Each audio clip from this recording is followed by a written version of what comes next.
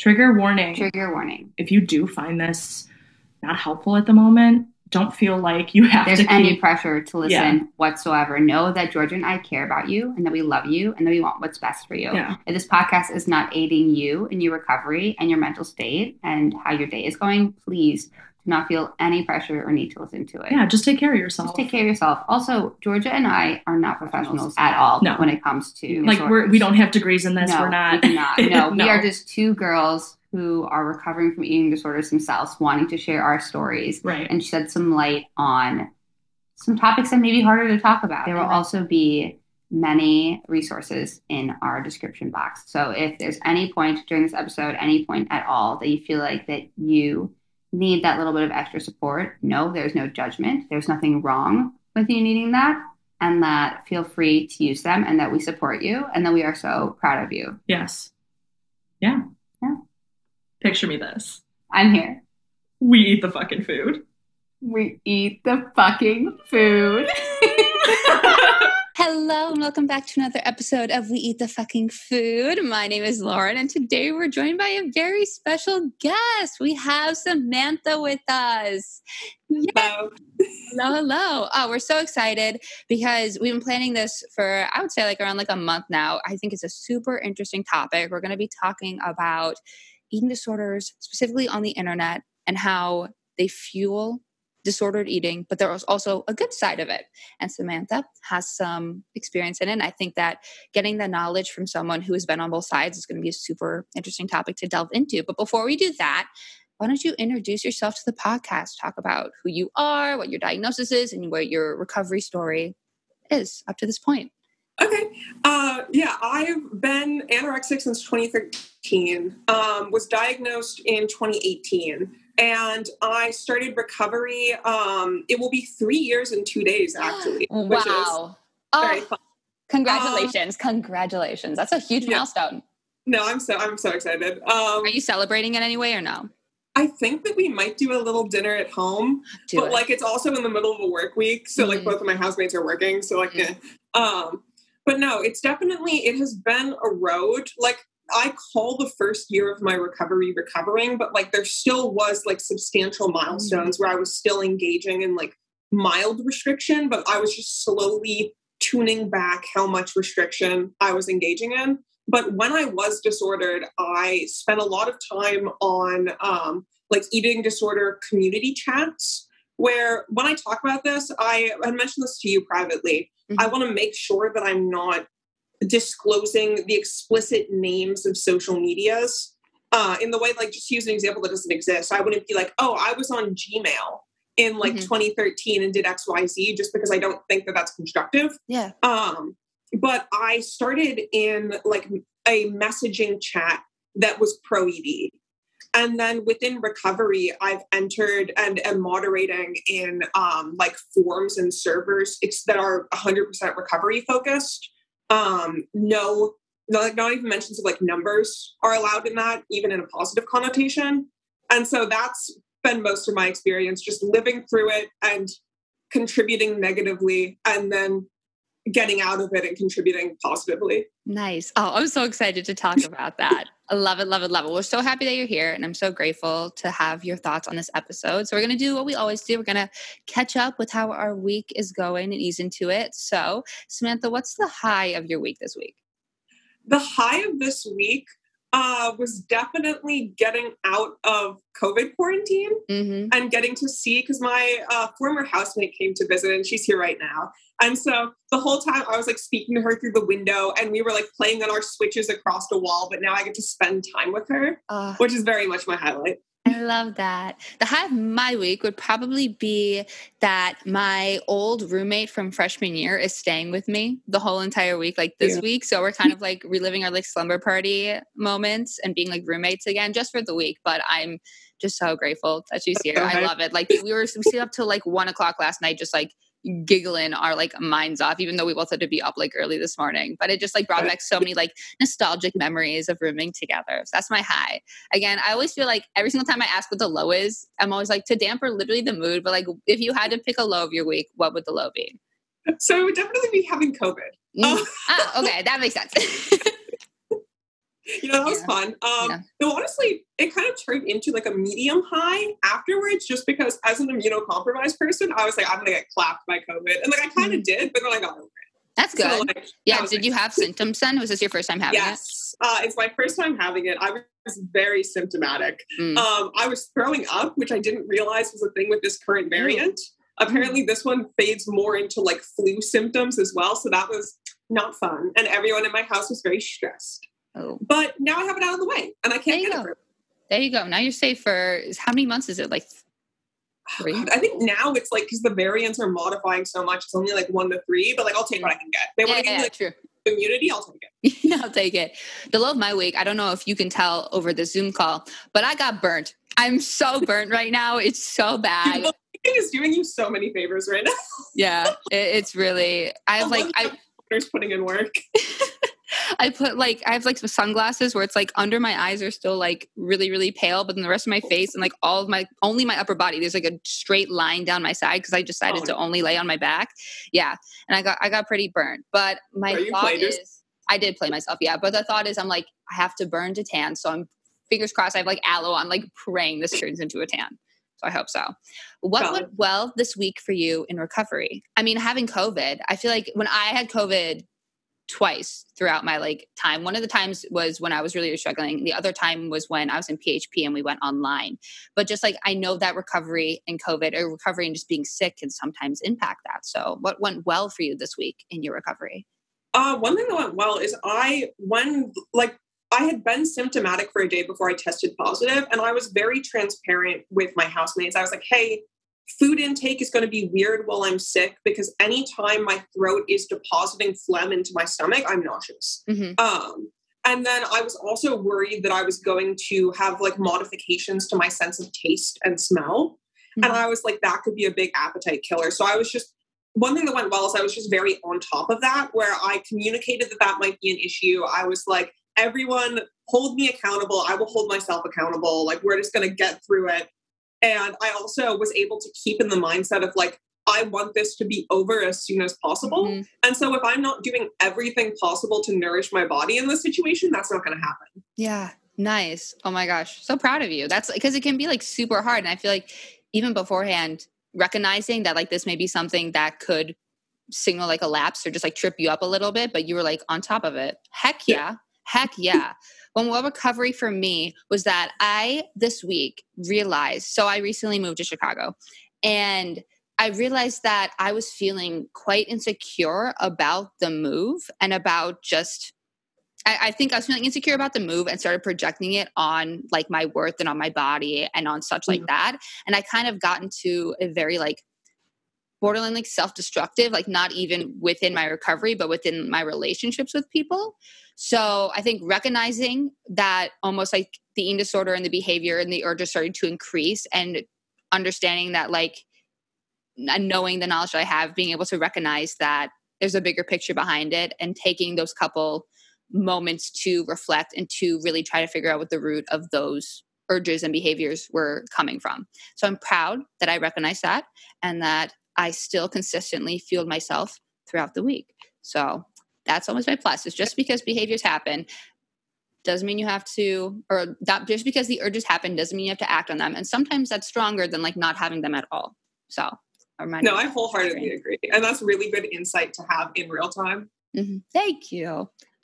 So to dive into today's episode, because I'm so excited to talk about this, and I just like want to hear everything about your experience within it, because I know that the internet can be a nasty, nasty place for eating disorders, specifically when it comes to romanticizing them. Like even like during the pandemic, some of the media that I was digesting was like so pro eating disorder, and like not like deliberately, but it was just pro diet culture where it's like, oh, avoid the quarantine 15. Literally. That was like everything on TikTok. It was always what I eat in a day. Everybody was obsessed with the Chloe Ting workout challenge. And it was like, oh my goodness, this is all, we're just like surrounded by this disordered culture. And that can be such a negative effect of media.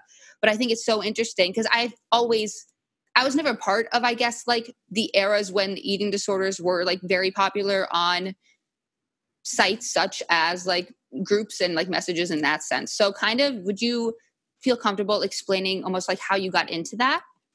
Yeah. So technically my first experience with like pro ED media was a reblogging site in like 2013 or 2014. I was in late middle school at the time. And it was right when like the rise of like the aesthetic girl thinspo was really big, where it's like the legs holding the coffee cup, that kind of stuff. And at the time I didn't register it as what I would now recognize as like thinspo or like disordered images. I was just like, oh, they're so pretty. And like at the time I was feeling weird about my body since I'm very tall and I was taller than everyone else in my school, including the guys.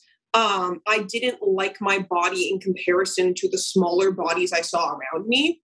And so that kind of flipped something in my brain, but I wasn't posting on those sites. I didn't regularly check them. It was just, I was aware of their presence. And it wasn't until I got to college in 2018 where I really found out about sites.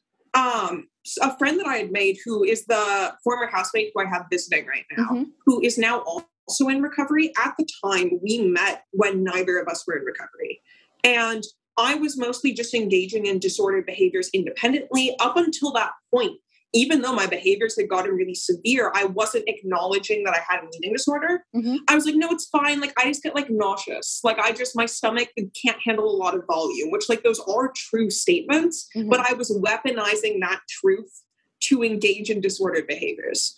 And so once I had come to terms partway through the semester where I'm like, okay, it is a problem. Like when I start like missing classes for it and like getting unexplained illnesses because my immune system is tanked, like I have an issue. She had mentioned that there was a like form site that she was on. And she's like, oh, you might like it. Like, I think it's kind of chill. I just pop on there every once in a while.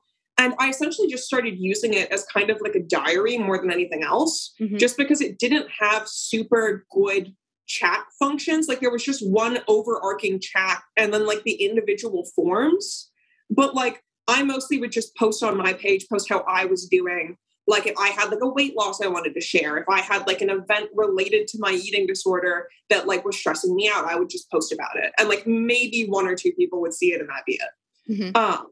And that was it through the first semester of college. And I had a mini recovery back half of that first semester, fall 2018, because I got mono, 2 UTIs, and a kidney infection simultaneously. Oofda. Yeah. We love. I feel like, and every time anybody like goes to college, everything hits like at once. Like everybody in the dorms, like yeah. And the fact that I also was like tanking my immune system, it was just a perfect storm. Yeah. And so I was like on my deathbed. And so in order to not have that be the case, I was like, I just can't focus on the eating disorder right now. I just need to like buckle down, do what I need to do to get better. And then once I'm better, I can deal with if I want to engage in the behaviors again. And so the beginning of the next semester, I was like, okay, health is together. It's disorder time.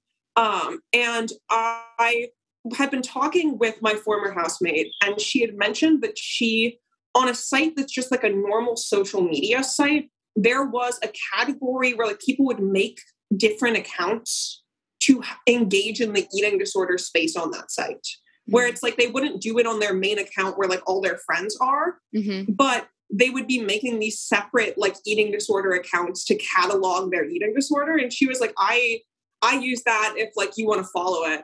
And I was like, okay. And she had mentioned in passing that other sites like that existed. One of them was like a different reblogging site where I had an account, but I didn't really use it. And I was just poking around in that space. Again, I wasn't really creating content. I was just consuming content. And I saw that someone posted a link to a group chat. And they were like, oh, if you want to like have a community to hold you accountable, join this group chat. And so I was like, okay, I'll do that. I have the app that they're referring to. I haven't used it in years, but I'll use it right now. And I really got into the eating disorder community on there. They had a means with which I would every single day just go through the list of chats that they had where like people would just be talking about random stuff. And I would just look for all the ones that looked like eating disorder chats and I would join all of them. And I would post my stats every day in all the chats. I would create content if people wanted it. Like some of the chats, people would like ask for people to make memespo, which for those who don't know, it's essentially just like really aggressive language, really like fat phobic language that furthers the eating disorder thoughts that are telling you that you aren't good enough to eat. And it's having like a physical material version of that. And I would also help if they would want someone to hold them accountable, where they'd be like, oh, I want to engage in this behavior, but I don't want to do it alone. I think that I'm going to like give up doing it partway through. I'd be like, okay, I'll do it with you. Easy. And that I did that for upwards of 8 months until it had reached the point where I wasn't engaging with anyone who wasn't in those chats. And so I was essentially just engulfed in these spaces. All I could do was I could think about when I was next going to communicate with those people. They would support me. They would hype me up. I would lose weight. It was like a victory for the community. I would post a body check where I'm looking really good. Everyone's like, okay, queen, okay, body goals. When like, I'm like obviously malnourished and like my skin is like completely dead of color.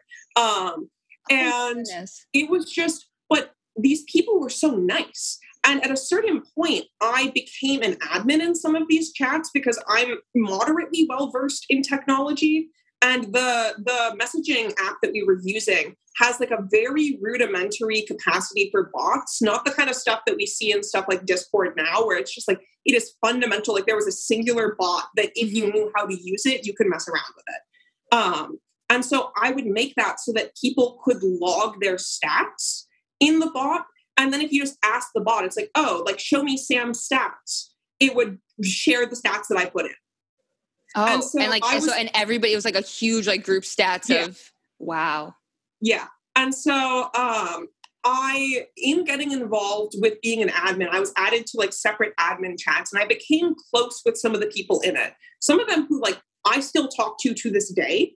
Mm-hmm. And like we have all entered our own respective recoveries and like don't share any like potentially triggering media amongst ourselves.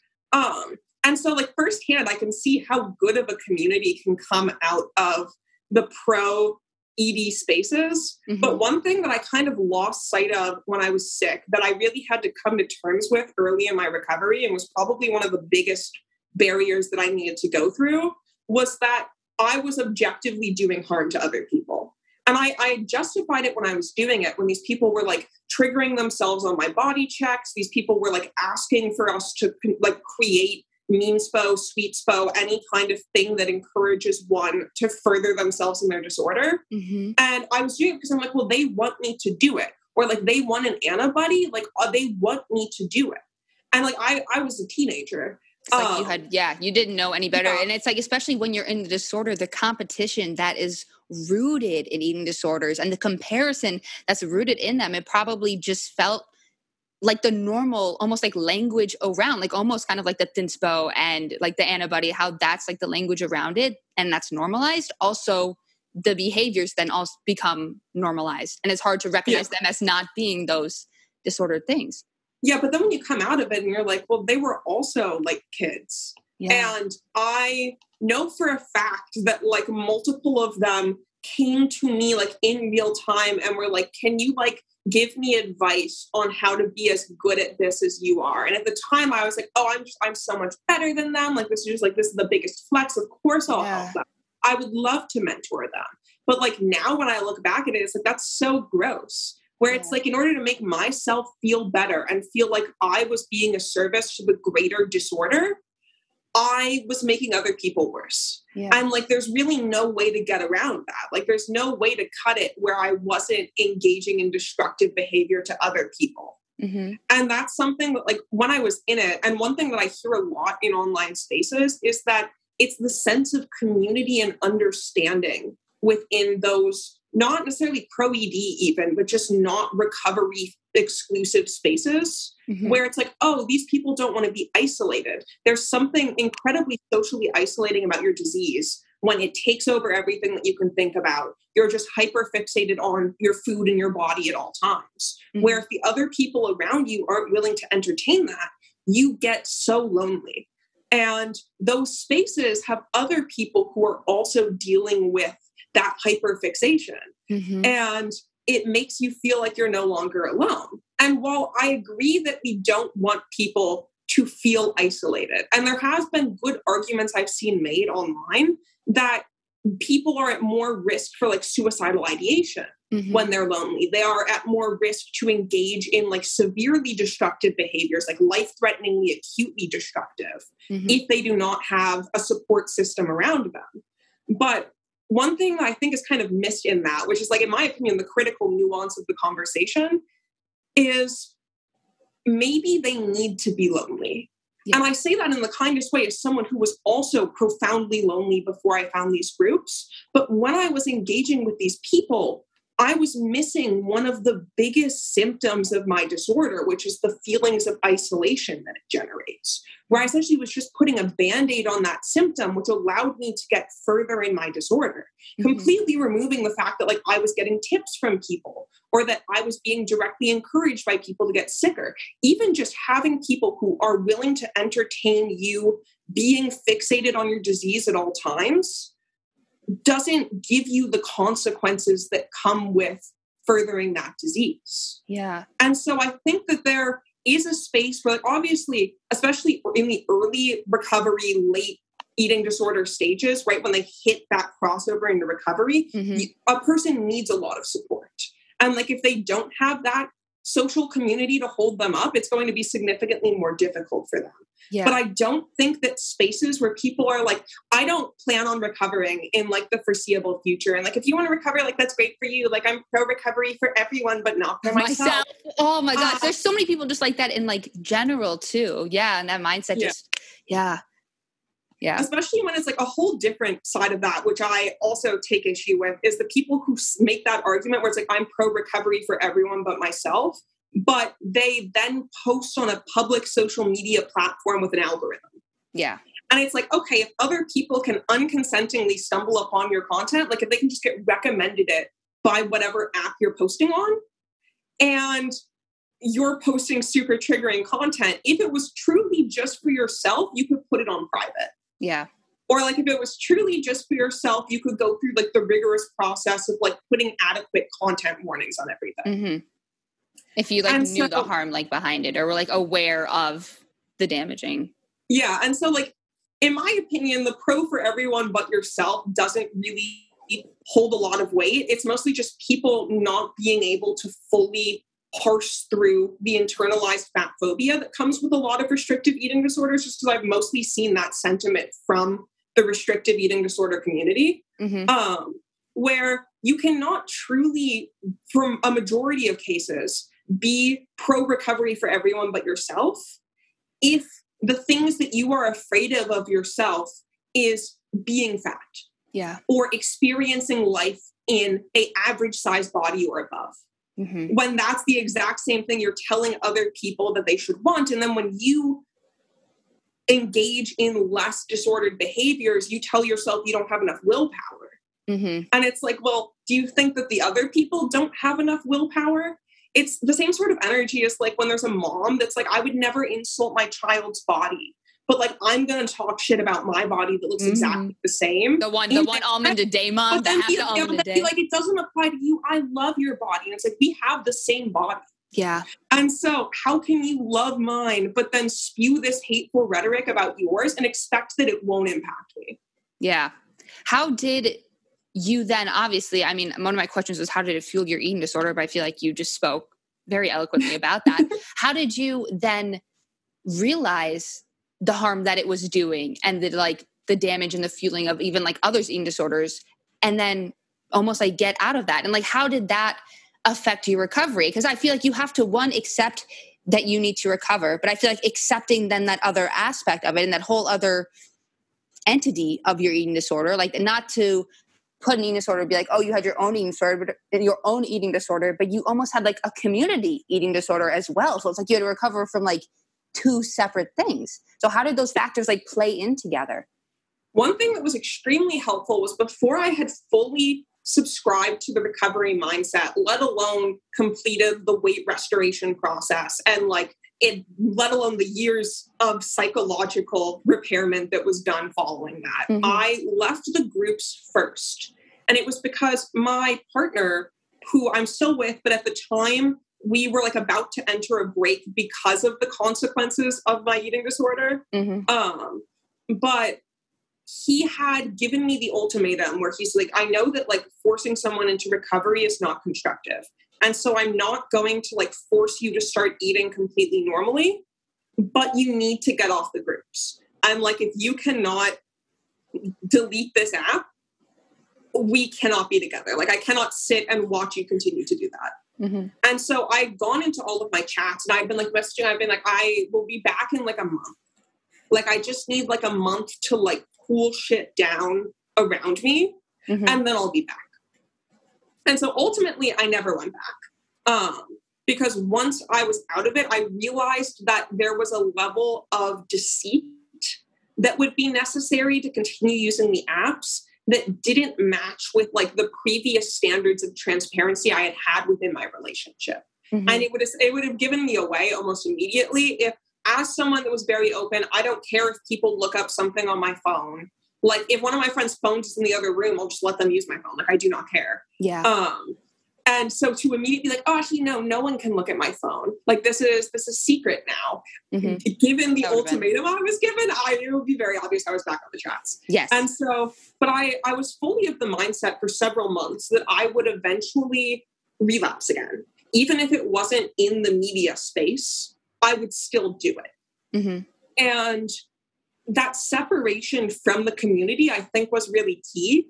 Because once I severed that part of it and like started engaging in recovery behaviors with the people that I had in real life at college, everyone was on board. Because you reach a level of sickness where even if you think that you're hiding it from everyone, you aren't. Like if your behaviors are weird and erratic, and like it had reached the point where I was in mild psychosis for like 3 months, where like I was hallucinating and like having psychotic episodes, and it was not great. And so as much as I was like, oh, I shielded that from everyone, I handled that burden on my own, they still see it. Yeah. And so once they saw me engaging in recovery-centric behaviors, everyone around me was fully on board. And we're like, we want to see you keep doing this. Like, we're going to give you this sense of community for the recovery process so that you feel supported.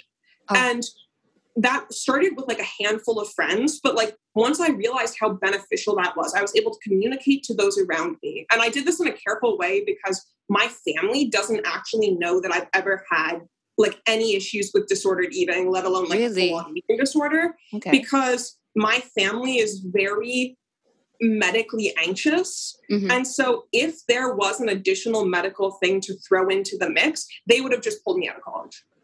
And I was like, that's a firm bottom line for me, where it's like, I will not do this if it directly jeopardizes my academics. And so I had told everyone that wasn't my family, I was like, hey, y'all all know I was sick for a few years, but we're bringing it back. I need everyone to hold me accountable to not be stupid and engage in these behaviors again. And I set the allowance with those around me that I want positive feedback when I do things I'm supposed to do. And I want allowance for a little bit of negative behaviors, but I need firm bottom lines if I fully spiral back in, like people just cutting contact and being like, if you're going to engage in these behaviors, I'm not going to sit there and watch you do it, for most of the people in my life who I cared about.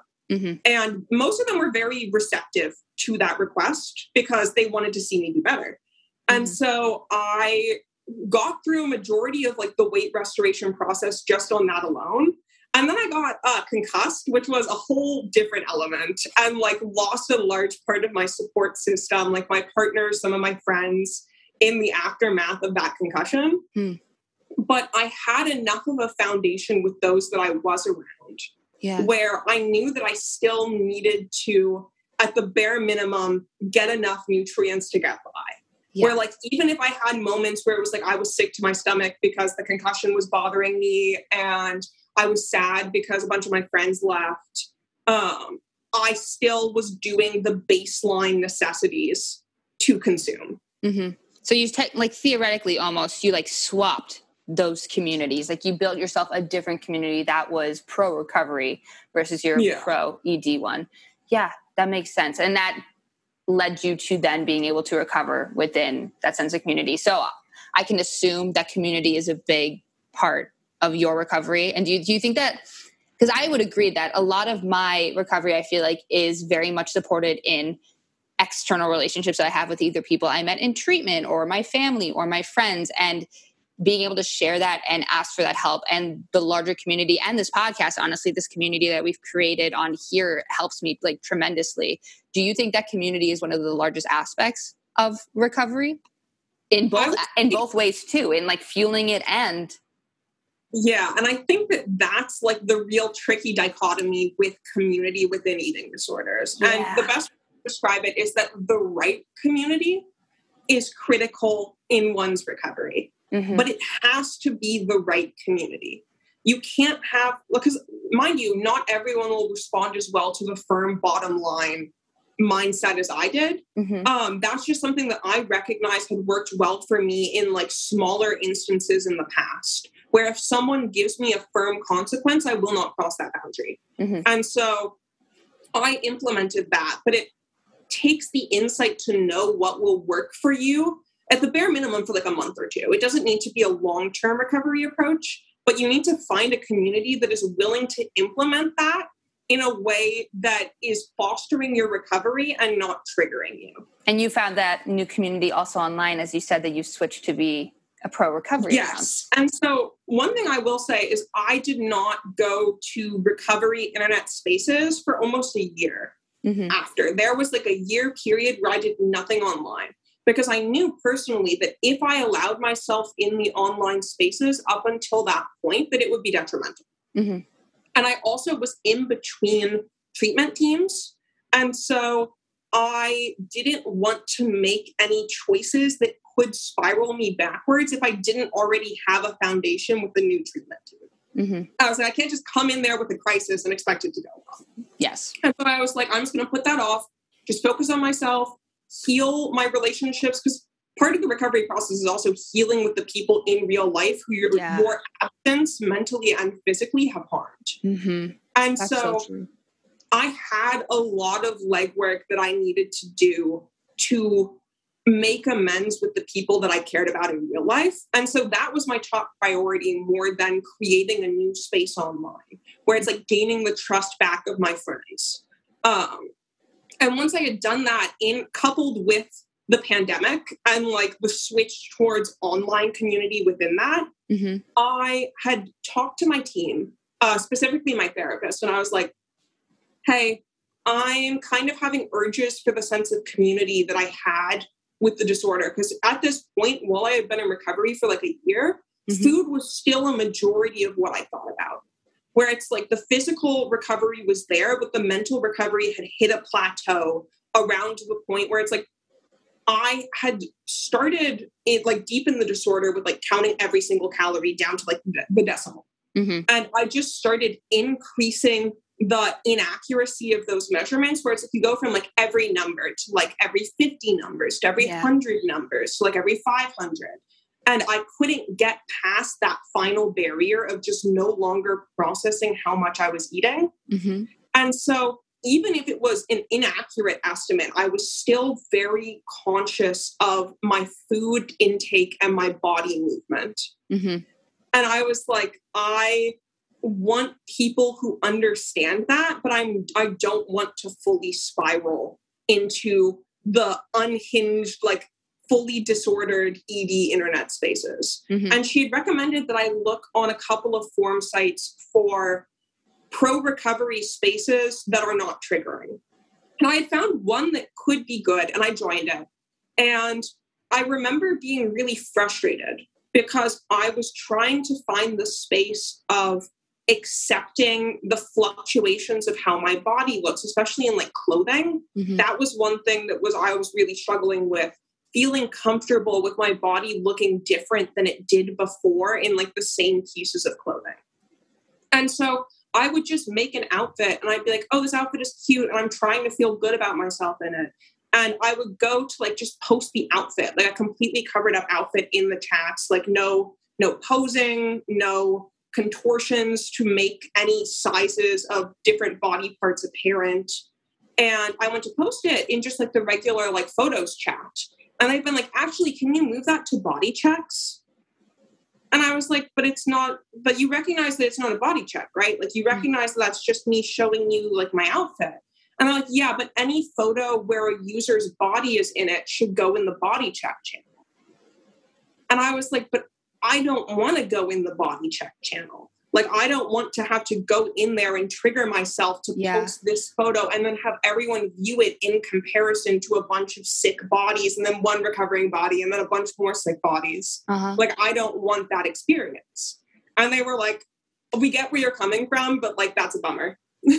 Yeah. And so I was like, okay, don't love that. So I left that community and I had mentioned to one of the admins, I was like, if you ever want to make a space, because I made servers within COVID for friends. Like back when like Among Us was a thing, I made us like an Among Us server. All my friends played that. All my friends played that when I was. It happened. Among Us still it happened when I was in res though. So I literally like during the gap that it was super popular, I had no clue what it was. So I got out and all the teens at the PHP program were playing Among Us. And I was like, I have absolutely zero clue what this is. I felt so out of touch. Sorry, that was a tangent. No, I would sob. Like as a board game bitch, as soon as Among Us got big, I was like, that's just a social deception game. This is a socially acceptable social deception game. And so I like full sent out. I was like, every one of my homies is going to play Among Us. But I had experience making those servers. And so I had told the admin, I was like, if you ever want to make a space that's really just recovery, let me know. And like, I can see if I can help with that. And several months went by. It wasn't until like the beginning of the following year, like late winter 2020, where they reached out to me and they were like, hey, actually, we do want to make a server like that.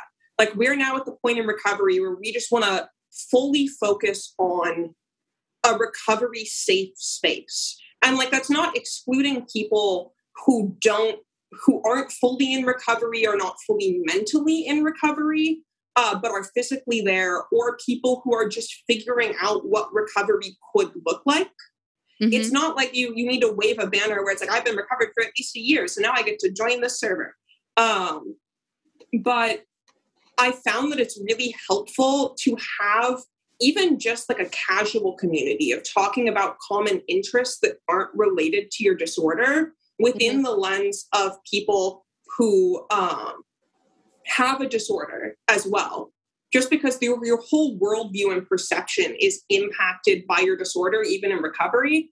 And so being able to connect with people about non-eating disorder things who understand your lived experience is what I think a lot of people in like the full eating disorder social media are looking for, or at least saying that they're looking for. Yeah. So another question that I have, just like based off of the conversations we've been having, is I feel like that there was such a trend, and there is a trend. And again, I feel kind of hypocritical saying this because I do the same exact thing, but like people post so much about their recovery on social media apps, be that Instagram, be that TikTok, be that literally anything. And I know that there's so many different thoughts about it, of people being like, oh, it's great. Like, I love to see it. I know that it's helped me at times in my recovery, being able to compare in a non like judgmental and a like eating disorder comparison way, but almost just like that support that like I'm doing the right thing in my recovery. But also times I have gone to it to fuel my own behaviors and to like acknowledge them and like look at what I eat in a day and compare like what I'm eating and use that as almost like a baselines for me.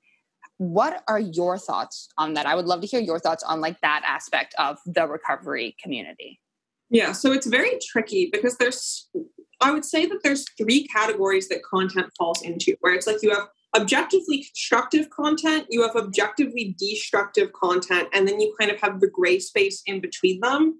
And what I would constitute as objectively destructive content, this is a controversial take apparently according to the internet, is that if you're posting before and after recovery content, any sick images of your body, like sick body checks that you took, that is objectively destructive. There is no benefit that can provide to other people in eating disorder recovery. And so either you are showing like the people without mental illness how well you did and like having them go, oh, good job. Or you are putting out triggering content for people in the recovery spaces you're claiming to serve. Mm-hmm. And so I'll openly say that I think before and after content is a socially acceptable form of inspo. Mm-hmm. And like, that's just what it is. Like, no one needs to see your sick body check. No one benefits from that. Mm-hmm. And so I think that falls into the destructive category. What I think would be constructive is talking about your experiences in recovery in a way that can be utilized by other people, either starting or in their recovery journey. Mm-hmm. And sometimes gray area content will sway in between constructive and gray area, where it's like the people who post the bad things that their disorder made them do. Mm-hmm. Where like some of them can be really beneficial. Like I know personally, like I was kind of a shitty person when I was in my disorder. It's like I lied to people. I stole from people. I engaged in behaviors that just make me a bad person to do it. I triggered strangers on the internet to make myself feel better about where I was in my disorder. Like that's stuff where no one can look at it and glorify it. And so I think showing that side of the disorder from the recovery lens is constructive. But at the same time, there's a version of that where people are like, oh, it was so tough. Like my family was so worried about me. Like I was passing out all the time. Yeah. I was so cold. Symptoms that people use to benchmark how sick they are and how good they're doing at their disorder. Mm-hmm. I think that then falls into the category where it's like, if people can use that to compare and it's something that the sick brain could want, then it isn't fully constructive. I agree. There are people that can benefit from that kind of media. I agree. Honestly, I think too that media, and we talked about this a little bit earlier, but I just feel like that it romanticizes it. Like when it comes to body like comparison photos and before and afters, and even like there are some TikTok trends, and again, like I participate in them. I will never post photos of my fully like sick body showing that because of that reason. I do think it just fuels almost like you need that reassurance that you were sick enough, that you deserved your recovery and where you're at now in that sense. But it almost romanticizes the idea of like, oh, this is what eating disorders look like. Oh, this is like, it fuels the stereotype. It romanticizes not the ugly parts about the lying and the cheating and the betrayal and the isolation and like all of those things that come hand in hand with it. But I think that by people only showing that one side of it and looking for almost that affirmation to feel that they deserved and earned their recovery, that fuels the eating disorders and people who are struggling with them to begin with, because they either feel like that they need to reach that level or that like that's an obtainable level and that the consequences of an eating disorder aren't as drastic and the reality of them that they actually like are. Yeah, and I think that also is coupled with the fact that it's so difficult to divorce the concept of a body from a restrictive eating disorder, especially those that are furthered by media and competition. Mind you, there are like subsets of ARFID and other eating disorders that appear as a restrictive disorder that aren't really influenced by external feedback. Mm-hmm. But for those that are, which we know for a fact that like anorexia at least is directly influenced by the environment one is in. Yes. It's impossible for within our current social and like cultural climate to fully divorce the concept of the body and the eating disorder, because that's the way that the media has portrayed restrictive eating disorders. Mm-hmm. Like everyone watched the documentaries in health class where it's like, you're always seeing the malnourished body and like they're the poster child for anorexia. Yeah. When ultimately, at least in the modern push for diagnostic criterion, the body is one of the least important parts of the diagnosis. Mm-hmm. And so when people online post about their sick bodies, it's because they cannot divorce the concept that your body is not reflective of your eating disorder experience. It was the vessel in which the experience happened. But the behaviors and the thought processes are really what the issue is. But people don't want to post about those because it's so easy to take the piece that everyone's used to seeing, just the physical body, and share that. I just got legitimate goosebumps from that sentence. The way that you worded that, it's so true. And you only it further emphasizes the idea that eating disorders are only about your body and it's only about the weight that you're at. And that's what they are. And it's not the actual full reality of the mental disorder behind it and the emotions and the trauma that it may be masking. And I think that's why that there is such a taboo topic around conversations such as eating disorders because of that. And that continues to fuel it. In your opinion, after having this experience in social media that you have, how do we step away from that? And what do we do as a pro-recovery community to further relay the message of the harm that eating disorders cause and the harm that's showing your sick bodies or your pro-Anna sort of content on the internet? I think that one thing that I find that small creators tend to do a decent job with, but it's mostly the larger creators in recovery spaces that forget about this, is viewing the content that you're making through the lens of your sick self.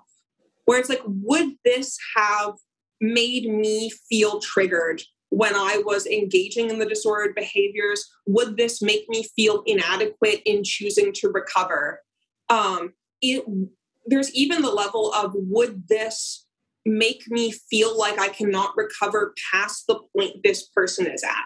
Where it's if you're posting how you're so fit in your recovery and you're still the societal expectation of body images, but now you're eating food, will that make other people whose recovery may go past that physical point feel like they're doing something wrong if they don't stop where you're at?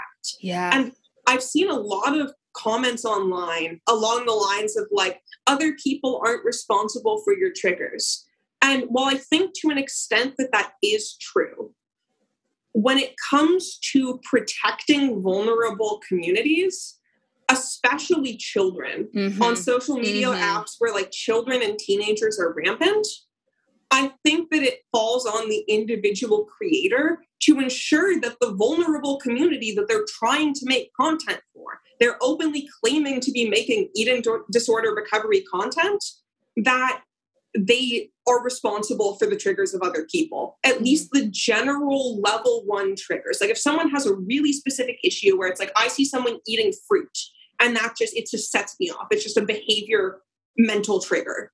That's not really something that one can avoid, but there's enough baseline issues where it's showing malnourished bodies, talking about what you're eating in a way that isn't meeting at the bare minimum how much your body needs to run and be active for a day, or not eating enough nutritional density, showing rigorous behaviors around fitness, especially with how common the switch from anorexia to orthorexia. I was literally, when you were talking about it, that's all I could think about. I was the people that are in the pro-recovery community, but are still very, very much obviously engaging in orthorexic behaviors, and the eating disorder has almost just turned itself into that pipe. They say that there's that pipeline from eating disorder to bodybuilder, heavy lifting type of person. And that's just another, exactly. It's just another form of showing of controlling the way that your body looks, but in a more diet culturally accepted way.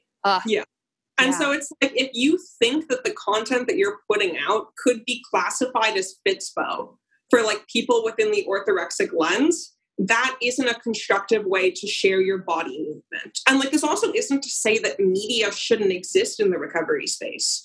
I just think that taking the focus away from how your body looks, like if you want to talk about your workouts, that's fantastic. Like, I think that mindful body movement can be a really constructive part of people's lives. Mm-hmm. Like, there's a reason that there are people in the fitness community that have completely ordered relationships with their mind and body and still enjoy doing it.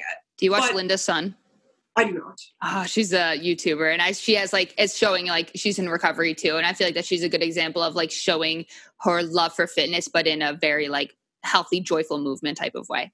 Yeah, where it's focusing on how it makes your body feel mm-hmm. when you do it, or what you're trying to feel strong when you do. Maybe you don't want it to hurt when you're carrying the grocery bags home from Trader Joe's. And so you want to put a little bit of arm pump into your workout, mm-hmm. focusing on those elements where it's like a month ago today, I couldn't carry these bags. And now I haven't Ubered back from the grocery store in like 2 months. Yeah. And like that stamina, baby. Like stuff like that, where you're taking it away from the body. I think that that's really helpful. And there's also like recovery challenges within the restrictive eating disorder space that you can focus on like in late stage recovery. Mm-hmm. Like I know as like recently as the past couple of months, I personally was grappling with the concept that for years I had just been like, I hate children.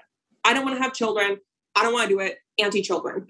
And mm-hmm. now I've come to terms with the fact that most of my dislike for children comes from the idea of both the weight of motherhood in the societal eye, where the way that society views mothers and how that becomes your identity, coupled with the uncontrollable changes that will occur with my body mm-hmm. during that time.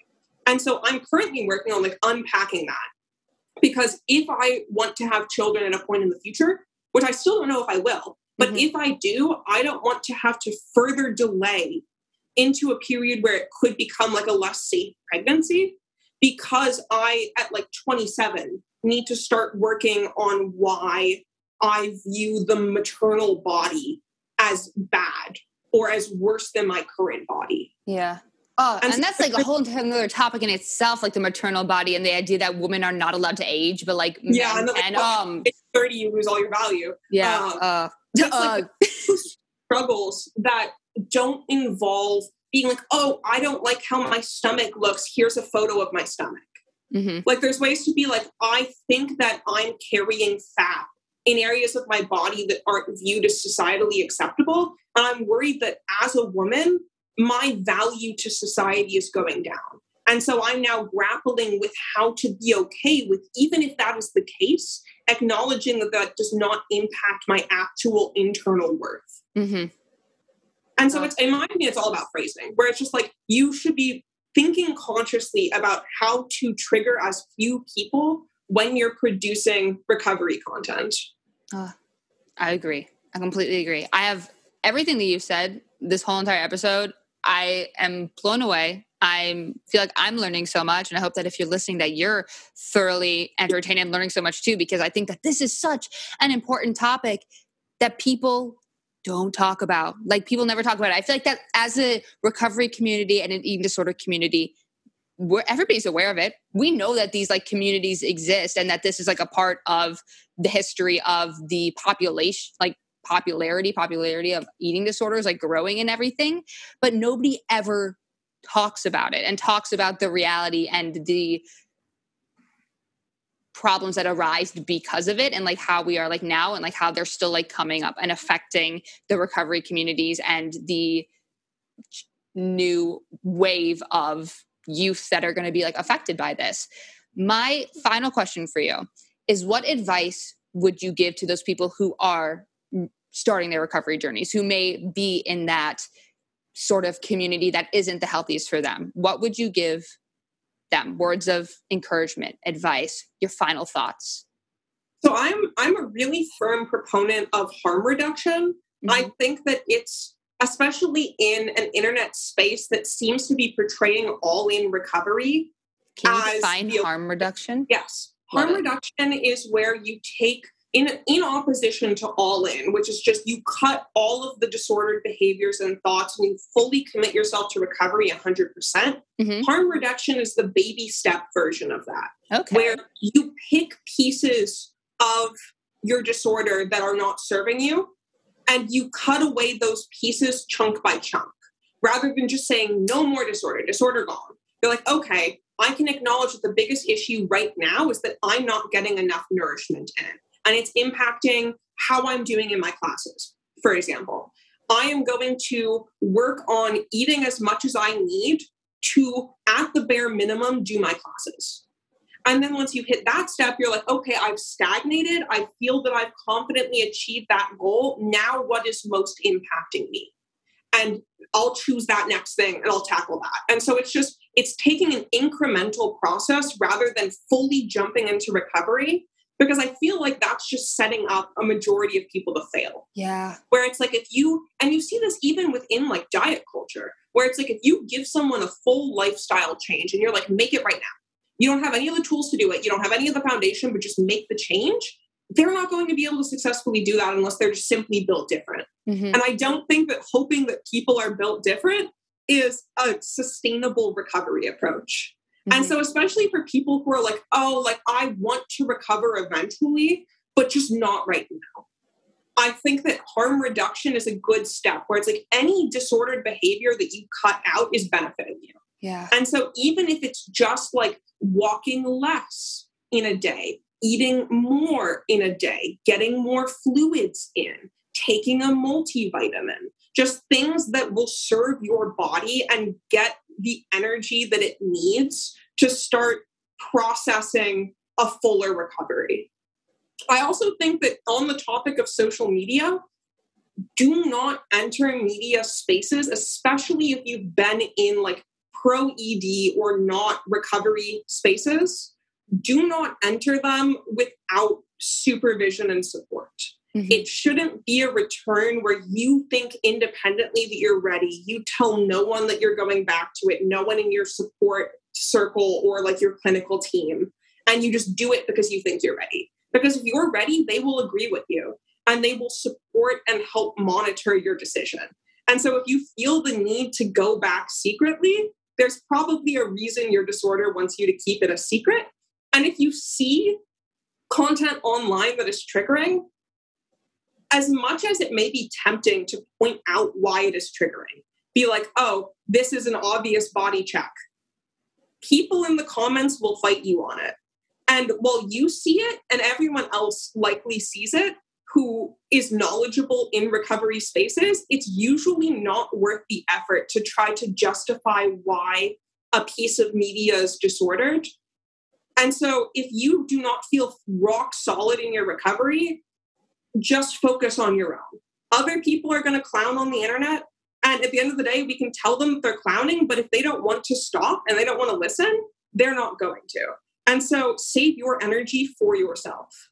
I love everything you just said. I'd never heard of that whole like counter idea to All In. And I have a lot of friends who have either tried the All In or like done the All In. And it is a very like daunting thing. And I think that the harm reduction idea seems so much more obtainable and like longevity in recovery. I love that. Thank you so much for bringing that to the podcast. That's an amazing idea when it comes to recovery. Yeah, I know personally for the weight restoration process, I didn't have a clinical team up until I was already weight restored. And so harm reduction, in my opinion, is also significantly easier to do on your own. Where All In my opinion, usually needs some sort of like support medical team on board. And so I'd also highly recommend it for people who are trying like grassroots recovery. Yeah. Oh my gosh. Samantha, you're an amazing person. Do you know that? Do you know how cool you are? Like, I feel like you're a recovery icon queen with all of this knowledge. And I'm utterly now obsessed with you. And I'm so happy that we now have this friendship relationship because I'm so literally glad. And I'm excited to get to continue to talk about recovery things with you because I think you have such an amazing insight and knowledge about all of this. Thank you so much for coming on the podcast. There's one more thing. We got to do our final wrap up. So Samantha, how are you going to take care of yourself tonight? Tonight, I'm going to take care of myself by getting back into my hydration routine post-COVID because I kind of slipped while I was sick. And then spend some time eating pizza and playing Mario Kart with my former housemate. Heck yes. I'm obsessed. I'm going to have a movie night with Sedona. That's my wait, what movie are you going to? I think I'm going to watch the one that's like, I'm Not Okay. The new one with Zoe. Oh, yeah. Gosh, yeah. Yeah. She's one of my favorite actresses. So I'm quite excited to watch that one. So I think we're going to watch that and just have like a relaxing little like cuddle in pajama party night. So that's how I'm going to recoup from today. But thank you again so much for being on the podcast. To anybody listening, we're proud of you. And there's always resources in our bio. If you think that you are needing that extra amount of support, know that we are your community. You have a community with us. We are here for you. We support you and we're proud of you. And way to eat that fucking food. Thank you so much for being on the podcast, Samantha. Thank you for having me. Of course, goodbye. I'll talk to you all next week.